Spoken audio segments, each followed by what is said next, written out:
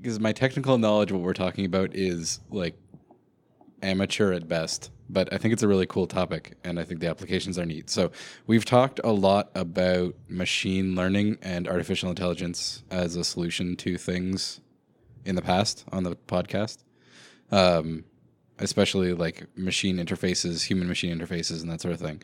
And so one of the big tools that gets used for that kind of interface and for machine learning in general is something called a Markov process. And so we're going to take a few steps back and talk about some math first so you understand what we're doing. So a Markov process is a specific application of what's called a Bayesian network. And Bayesian probability is something you use in order to guess how likely something is given something else. So that's the most basic way I can put it. Like if you one of the traditional examples is like you look outside and you guess how probable it is it's going to rain based on what you can observe. So if you observe gray clouds, you're like, okay, it is a higher probability that it's going to rain than if you look outside and it's blue skies. Mm-hmm. So the probability of it raining changes depending on the observed state of the sky. Mm-hmm. So yeah, like Start again. I don't remember what I was saying even a moment ago, let alone. The top. I didn't realize we started recording this podcast, by the way. Neither. You just started talking, and Pete's like, shit, and presses record. I thought when you thumbs up, I thought you said you were recording. I was just giving you thumbs up. Usually when you give me silent hand gestures, it means it's recording and you want to do something. I was like, oh, good thing I started recording to get some levels because I didn't know you started. And then I'm like, oh, he's not explaining it to me. He's actually started. Yeah. Oh, okay. I thought you were just explaining it to us. Then you just started going more and more podcasty voice. Wow. This is more train wrecky than usual. And I'm not editing any of this out. Gold. Okay. All right. So where was I? Okay, yes. Bayesian network. So we have, let's expand our Bayesian network in our mind. So you have the observation of the state of the sky, which will inform your the likelihood that it's going to rain.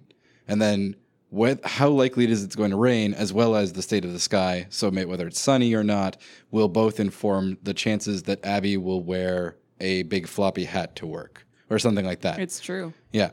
So these are all the things that you can, so this whole network allows you to, based on things you can observe, to adjust your probability, your guesses for probability for various different things. Yeah, so it's like a little sequence of states, each one being a probability based on what came into it that has an output, and which is the probability that feeds into the next one, that feeds into the next one, that feeds into the next one. Yeah, exactly. Yeah. The states of various different things affect the likelihood of things that you don't know for sure. Things you haven't measured. Does each one observe a single phenomenon, or is it just responsible for determining a single probability? Well, you have a whole bunch of things that you can measure, and then a whole bunch of things that can be in different states. So you could observe the sky, and there could be a bunch of different measurements you can take. You can be like, how cloudy is it? How hot, how bright is the sun? And so different things like how bright the sun is probably doesn't affect the likelihood that it's going to rain, but the temperature highly affects the chance that it's going to snow. But for it to be a Bayesian network, it has to have at some point an input that's coming from a previous probability, like a previous state. Yeah, you're constantly observing the states that you know in order to change, to constantly update the probabilities of the states that you don't know. Yes. So yeah, the whole point of this whole network is to guess something. And then but you may have a whole series of states that you don't know for sure, but you can guess the probability of each of those intermediate states based on things that you have observed and the information you do have. So because this is a pretty complex idea, can you walk through maybe like a human process, like thinking process that could analogize this particular system? So if you think of like the way that you look out the window in the morning and decide if you should wear a shirt. Because, when it's cold out, you may or may not wear a shirt. You should probably always wear a shirt. Okay. No, in that case, pants. Well, no, let's say you look outside, decide if you're going to wear pants. Always. Can you walk through like the process you would go through in your head that you could create a system as an analogy for that process? Yeah, well, so there's a good example, because when you get up in the morning, you can glance out your window and you can see how sunny it is, and you know with basically 100% probability that what you're seeing out the window is what the current state of the weather is. But what you don't know is how well you can use that to predict the weather where you're going, depending on how far away you are. So based on your observations before, I might get up in the morning, and because I drive an hour to work, I'm going to look outside and say it's sunny, but that's not enough information for me to know if it's going to be sunny at work. So then I will look on my phone and I will look at the Markham weather, and I will take that and I will say I trust that to a certain degree. If it says it's going to be sunny, then I'm going to be 80% certain that it's going to be sunny when I get to work. And also that, in conjunction with the fact that I observe that it's sunny outside, improves that guess by a little bit. If it says it's going to be sunny in Markham, if my phone says it's going to be sunny in Markham, but I look outside and it's dark gray in the sky outside, that's going to reduce my belief that it's going to be sunny in Markham. Yeah. Or if you look at like your handy dandy barometric pressure indication that you have, hung on your wall. Your barometer, like, in your old timey ship kind of dial. Yep. That could give you an indication of like temporal probability of the weather changing, because the inertia of that's much slower than the sun, for instance. Like a cloud could come in front of the sun. You could look at the window and be like, "Ooh, it's dark. I better wear a hat." Yeah. But some of those are things that you can observe with great certainty. Yeah. And some of those are things you can only partially infer. Right. And so you can gather information from a bunch of different places, and they all have differing effects on how much you believe it's going to be sunny where you're going to get to. Yeah. And also Okay. the complexity increases and your insight increases depending on how many things you look at. So for instance, if Tuesday's coming, then you might want to wear a coat. But that's in addition to all the other measurements that you've taken. Yes, and there will also be things that you'll have to look at that are completely unrelated. You might look at your calendar and say, okay, I have a meeting that I have to go to, so I need something with a collar, and so that will increase. Or pants. Yes, I do have to wear pants because I'm going to a meeting. Normally at my desk I don't bother, but yeah. So that will, and that you could look at it and say, okay, what are the chances that my boss is coming to the meeting and therefore I'm worried about formal wear? 0. Yeah. Well, okay. In our case, not so much. But what are the chances that a customer is coming and we need to look like professional? And so you may. Well, we're really painting ourselves in a good light here. Anyway, so these are things that are completely unrelated, and you can then use those to inform your decision as well. And some of them one may lead into another, So that's where you get a network where they're all interconnected and they're constantly shifting, and your probabilities are all shifting. So that's a very general application. So more specific is what's called the Markov process, which is where you observe the current state of the system. And you can observe it with great accuracy, and then based entirely on the current state of the system, you guess what the next state of the system is going to be. And so you're assuming mathematically that the future state of the system is entirely dependent on the current state of the system. And so an application of that in terms of weather would be you look outside, assuming that you could measure everything about the weather outside to a perfect degree, then theoretically the way the weather is going to be an hour from now is only a function of how the weather is at this exact moment. Right. And then you can basically do that step forward through time. And then if you model a system that way, then you can predict how things are going to progress based on a series of logical steps. You say, okay, if everything, these are the measurements right now, then the likelihood of the measurements being thus in the next time step are this, and then based on that, the next time step is going to be this, and your accuracy goes down over time, but it's each one step at a time. You can always predict the next step. Yeah. Okay. What's that used for? So yes, now we're finally getting to why it is important to the stuff that we've talked about, because it's used a lot in natural language processing. So your phone, it's the most common thing that people will know is their phone, because you type in, as you're typing words, your phone is doing a bunch of different Markov processes. For one thing, if you've got if you're typing on your phone, either a swipe keyboard or regular keyboard, and you start making errors, autocorrect is using a Markov process to say, okay, here is what I know, the actual thing that was typed in, and then I've got a bunch of possible things that that person might have meant. And so it uses the Bayesian probability for that if you type in like Tapco, that you meant a taco, or you meant TapCon, or something like that. And so it looks at how many things it has to change in order to get meaningful dictionary words. And based on how many like changes it has to make to the word, it reduces the probability that that's what you meant. And it does a similar thing with like swipe keyboards, where your phone will actually learn when you make a certain shape and then you select the word, like if it didn't get the right word and you select the right word, it learns that this shape is more closely related to that word. And it's constantly improving the relationship between certain curves that it's measuring with the swipe keyboard and certain words in the library.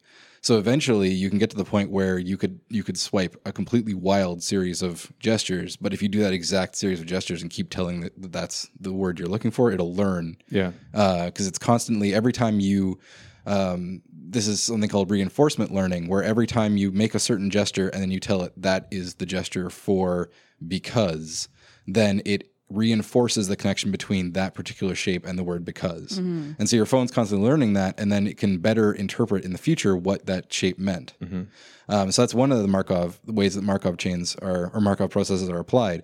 Another thing it does is where in a lot of, I think almost all keyboards now, above the keyboard as you're typing, before you start the next word, it'll give you like 3 words that probably come next. And that is an application of a Markov chain. A Markov network is a whole bunch of things interconnected. A Markov chain is just like a series of states that are all linear. And so all it's doing is saying, last time you typed the next word was taco.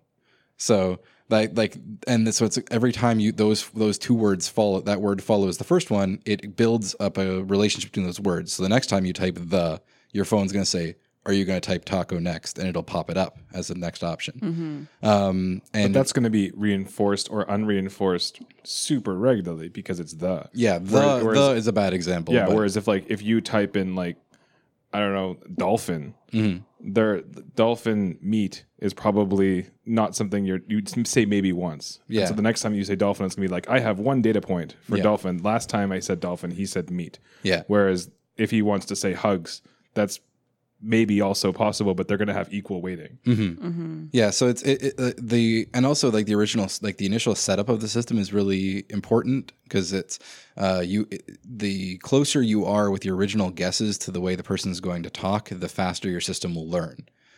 So there's a lot of research that goes into the initial setup of building an intuitive natural language understanding for these keyboards, so that when you start typing, it's already giving you kind of like meaningful suggestions.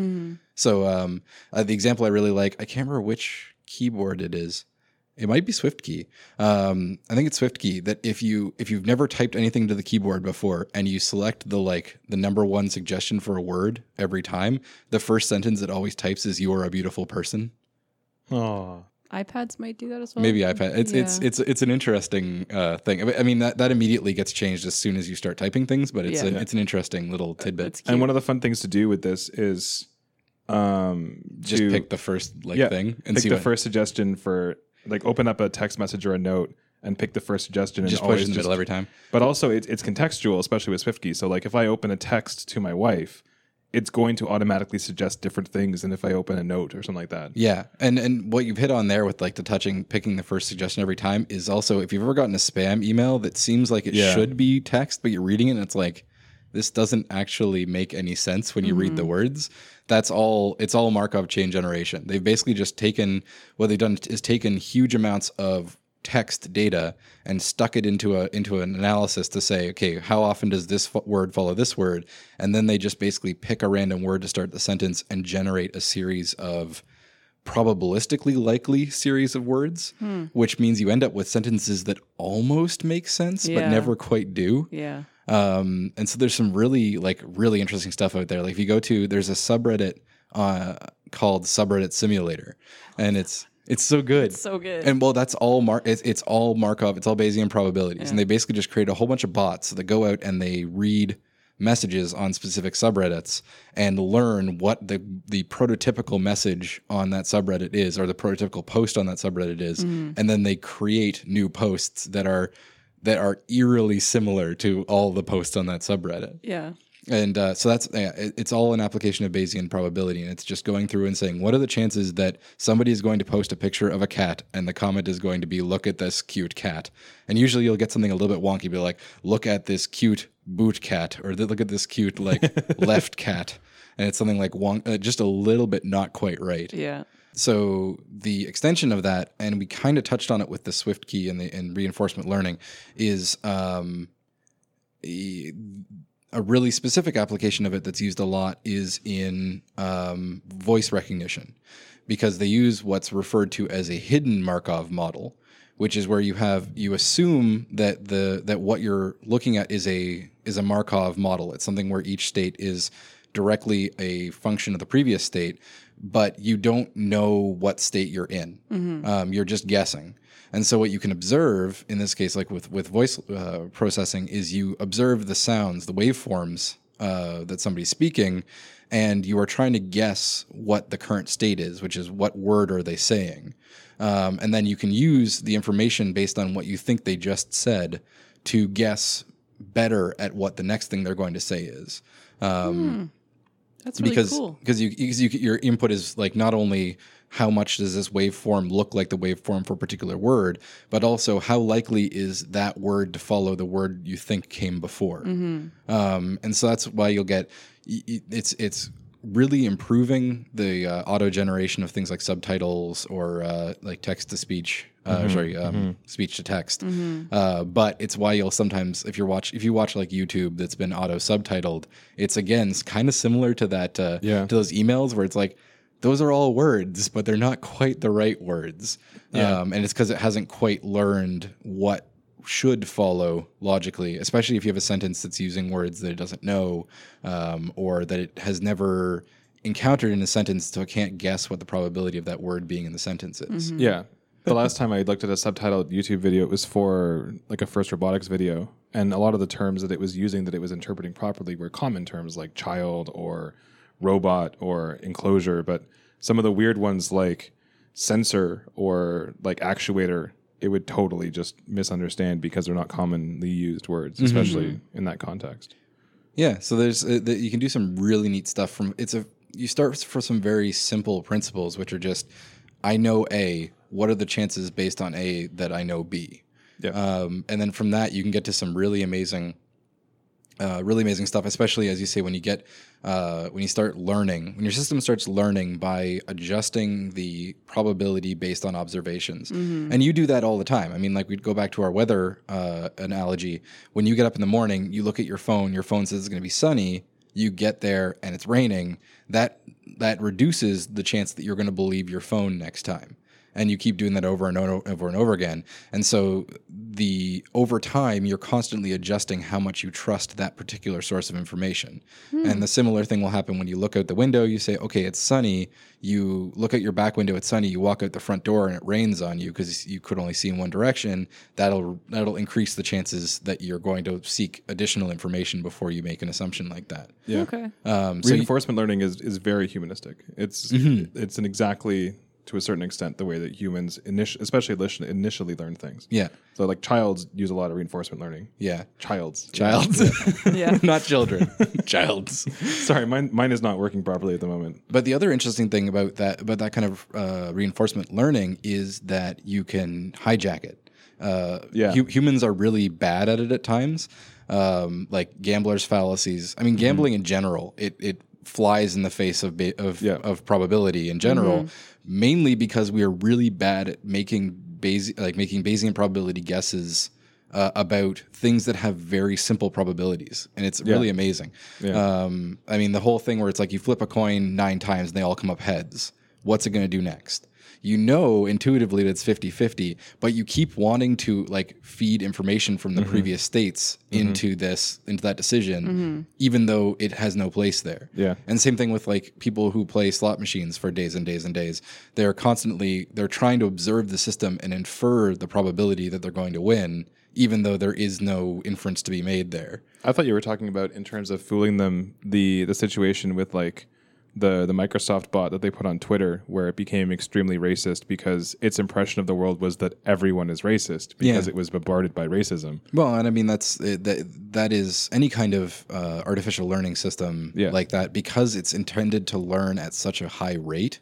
It's very susceptible to bad information because that information... It has a little experience. Yeah, exactly. Yeah. It's going through the level of learning that a human goes through in over a decade in a matter of days. Which is why you get into other fields and other related topics like deep learning, where you're basically forcing a system like that to iterate using reams of information, either that it generates itself or that it uses from databases millions of times in order to gain experience as quickly as computer systems can now gain experience. Yeah. And I mean, there will be things like reinforcement learning for the issues they ran into with a lot of these bots is that they don't have...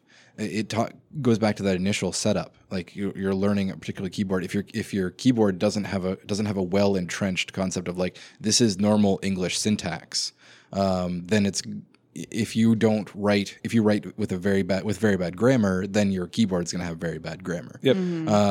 And so you can counteract that by initially building in a lot of pre-existing knowledge by parsing large amounts of text written by other people, but a variety of people, which makes the system more resistant to being led astray by bad data. You can give your keyboard presumably like access to your text messages and your emails and stuff like that. Well, assuming your text messages and emails are written with better grammar than you are currently, like, but in terms of your nuance and gaining experience with how you write, like Google, for instance, in Inbox, will auto suggest replies to people's emails based on previous emails. Yeah, but again, that's another one of these applications where they look at an email that somebody sent and they pick out a bunch of keywords that are like meeting and invitation and a date and time, and it looks at that and says, what's the probability that this person is calling a meeting at this location at this time, and that your response is probably going to be, I'll be there. Yeah.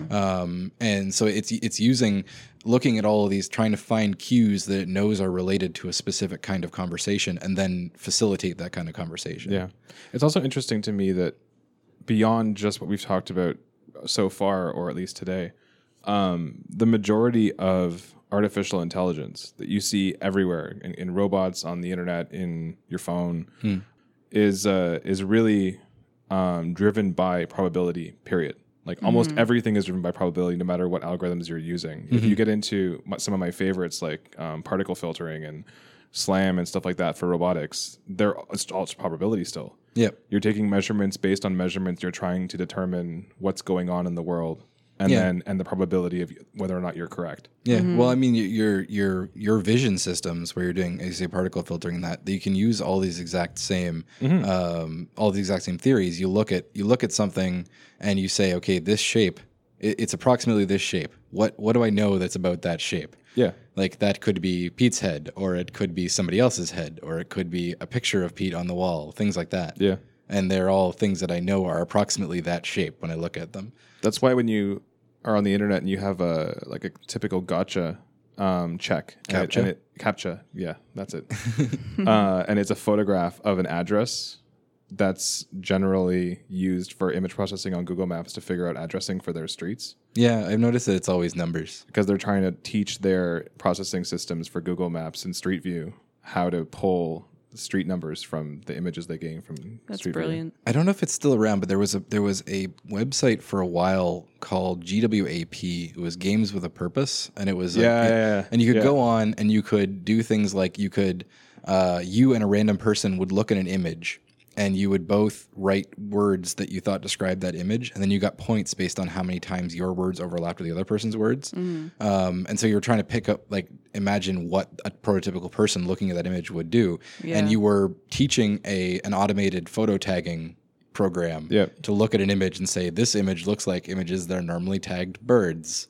And or similarly, they were trying to teach a computer aesthetic appreciation of images. So they just showed you a bunch of random images and said, how much do you like this image? And they just did that for huge numbers of or I guess it would like, do you like this image more than this image kind of thing? And it basically gave it a ranking of these are the most aesthetically pleasing images versus the least aesthetically pleasing. Yeah. It's interesting. I once put together a research proposal based similarly on this, which is why I know about that. That I coined it something along the lines of machine pedagogy, which was looking at not just how you can develop systems like these in order to give AI experience and learning to reflect humanistic reactions to things, but like what the best ways are. So like actually looking at like how do you best teach artificial intelligence certain concepts? What is the best approach? What approach work better or worse? And how can you more effectively demonstrate quickly as a person teaching that system how to do a certain thing? Yeah. That's cool. One last thing that I found really interesting with systems like these are how they're evaluated in terms of their performance. It's an interesting point that a lot of these systems, they'll give you results, and the results of these systems are then evaluated to determine how well it's interpreting whatever the scenario is that it's supposed to be figuring out, whether it's finding part of an image or recognizing text or things like that. And a lot of times, false negatives are far less important than false positives. So basically, the result is of a system like this, if it's given a particular piece of information and asked to analyze it, would be either it finds the right value, which is positive, or it does not find the right value, but it isn't actually there, which is negative. Right.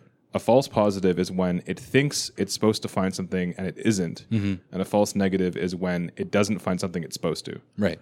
A false negative is generally fine, because that just means it didn't find it, so what? Yeah. It missed it, oh well. A false positive is really bad, because a false positive means it shouldn't have found anything and it did find something, which means it totally misinterpreted what it was looking at. Yeah. And if you look at some systems, like now they're using, for instance, the IBM Deep Blue for doing diagnostic medicine, you don't want false positives in medicine. No. And that's the example that they used in the AI course that I took was talking about how false positive, for instance, in cancer diagnosis, not a good thing. Because nobody wants to find out that they have cancer and then find out they don't. If you find out you don't have cancer, but you do, it's bad. But It's not as bad as thinking you had cancer when you didn't. I don't know. Well, It's like, I can see why. in why that that scenario, would be it's a little bit skewed, and it depends again on the particular situation. But in most situations, a false positive is far worse than a false negative. Yeah. And it's interesting because you can go back to the to like your phone, and when you type things in, your phone will shy away from, at least initially, words that it will find it thinks you will find offensive, which is why, like, if you most of the time when you start with a new phone, you try to swear, it'll change it into other dictionary words because it wants to assume that you didn't mean to swear. Because if you type something else in and it turns it into profanity, that's going to be much worse than the other way around. But then look at this scenario. Recently, Tesla's automated driving system killed someone.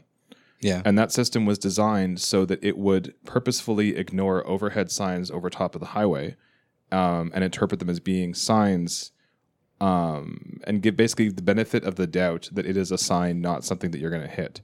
Because the scenario that happened was a guy was driving down the street, a transport truck pulled into the road, he didn't see the trailer, the car thought that it was an overhead sign and drove into the trailer. If you're driving down the highway and you drive under an overhead sign and the car slams on the brakes, that's very bad. Right. Yeah. And so you're going to give a priority to a false negative rather than a false positive. Right. And in this case, the false negative meant he slammed into a truck. Right. But it's probably in the long run better than all Teslas every now and then just stopping dead in the middle of the highway. Right.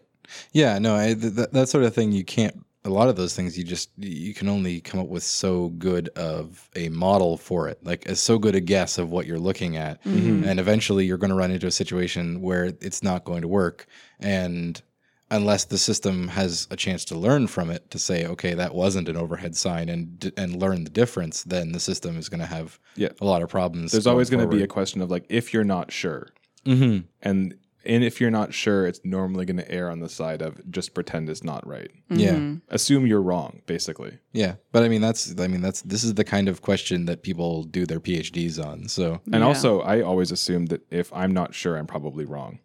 Yeah, I think there's something there in terms of trying to make computers think in a similar way to humans, so that humans can predict the way that they're going to like decide to do things. Yeah. Like that was one again talking about like I think it was the Google car. We were saying like they'll get into situations as they're driving along where there's a pedestrian standing on the side of the road and the Google car stops. And then the pedestrian is standing there, and they just stare at each other because the Google car will not move because it has to stop until the pedestrian either turns around or steps into the road. Yeah. And it is a safe solution, but it's not one that the pedestrians generally assume. Yeah. They sit there and stare at it, waiting for it to drive by, and they end up in an impasse. Unless you live in like a small town, in which case most people stop. Yeah, but I mean, like it's whether people assume that the intelligence in the car thinks like a person, and if so, they're going to do How nice a person. Yeah, and they're going to assume that the car is going to drive like a car that's being driven by a person. Yeah, and so it's going to make the pedestrians wary. So it'll be interesting to see if that changes as self-driving cars become more predominant. I don't know. Yeah. They become bigger and bigger jerks. Well, yeah, you just get to the point where it's just easier. You just assume that the pedestrians are going to just never go on the road because it's an easier assumption than trying to assume that they're going to step out all the time. And they get really racist. All right. Everyone should look up Better Off Ted and watch some episodes and enjoy Okay. racist learning machines. Yeah, so I think that's I don't know how well we covered the original topic, but it's I think you did. There's some if you start reading up on it, the math that's involved in analyzing the systems gets very, very complicated very, very fast, and I don't understand it enough to try to explain it. So this was purely just like the concept behind it. But that being said, the probability equations they use for the very simplistic Markov chains and stuff like that are really straightforward. Yeah, no, it's once you get into like the acyclic acyclic directed graphs. Yeah, it's like graph analysis and looking at like how you get from node to node, and that math gets really complicated very fast. That doesn't sound like fun. And there's also some really crazy matrix math that goes into if you've got like lots of interconnected states, because your chance of when you're moving away from one state, you have a big probability matrix of where you're going to go next. Yeah. Of course. So there's some crazy matrix math that goes on there too, which I'm sure makes a lot of sense to a lot of people, but not to me. I was never all that good with matrices. Yeah, so if you're interested in the topic, there's lots of resources online, but that hopefully will give you an idea of a really cool application of some probability math. That's for nice. all you people in university going, what am I going to do with all this probability? There's all kinds of cool stuff being done with probability. Make keyboards. Yep. Yep. And other things. Oh, yeah. It's going to be everywhere. I mean, it's already almost everywhere, and it's only going to end up in more places as more things get more smart. Yeah. I mean, it's every piece of technology we have is starting to learn faster, and the way it usually starts to learn is this kind of probabilistic analysis. Better brains. Cool. So, Kwanzaa. You're looking at me like I know things. Well, So you're the guy with the Kwanzaa shirt on. yeah. So this week I learned Kwanzaa makes comfy t-shirts. No. Thanks to Kwanzaa this week, I learned that if you're looking at one of the classic examples of a robotic challenge, which is line following. Line following has been around for a very long time. If you're using an image and a camera system, you can use a number of different processing techniques to try to pull out the line and what the decisions are you want to make. They can be something called edge detection that tries to find differences in dark things and light things that are close to each other to try to figure out where the edges of different parts of your image are. You can do pattern recognition or blob detection or stuff like that, where you're trying to find areas that are different colors. Some of the approaches that seem to make the most sense are that you use different shaped and different scrolling regions of interest in your image. If you want to find a line, you basically take a little square or a circle and you move it around the image and see where you find lines and where you don't find lines. And based on where the lines are and how big they are and how wide they are, you can basically decide if you're coming up to, if you're following a straight line or you're following a curved line or you're coming up to an intersection or a dead end or a right turn or a left turn. By moving that sort of specific sliver of the image around, you can figure out where the parts of the lines are and how you need to follow them. Oh, cool. Neat. All right. Shall we talk socials before we go? Yeah. So howdoyou.engineer is our website. And recently, news from the website, this just in, 2 people liked an episode of our podcast on the website. And that was exciting. I don't think that ever happened before. I didn't even really remember that was possible. I didn't know that was a thing. Yeah. Didn't know they could do that. By the way, job. side note, if you comment on an episode on our podcast, we'll probably never see it. We're the that's, worst. So that's howdoyou.engineer. And also you can email us feedback@howdoyou.engineer. Yeah, we're much more likely to see that than a comment. That makes my phone go bazingazing, which is a far more effective way to talk to me. Nice. Or these guys too, because I can yell at them. Yep. And you can talk to us on Facebook and Twitter at howdoyoueng. And Reddit at /r/howdoyoueng. And you can listen to us on Geek Life Radio on Mondays at 6 p.m. And iTunes and Google Play. That Right. stuff too. Side note too, for everyone out there, I'm considering, you guys, surprise, I'm considering starting to do video every now and then through something like, I don't know, Facebook live video or Periscope or some sort of other fun newfangled thing. I don't know the first thing about like live streaming videos. Neither do I. But if anyone out there thinks that sounds cool, let us know and we'll actually try to do it. Otherwise, we'll probably just keep talking about it and never actually do it. All right. Thanks.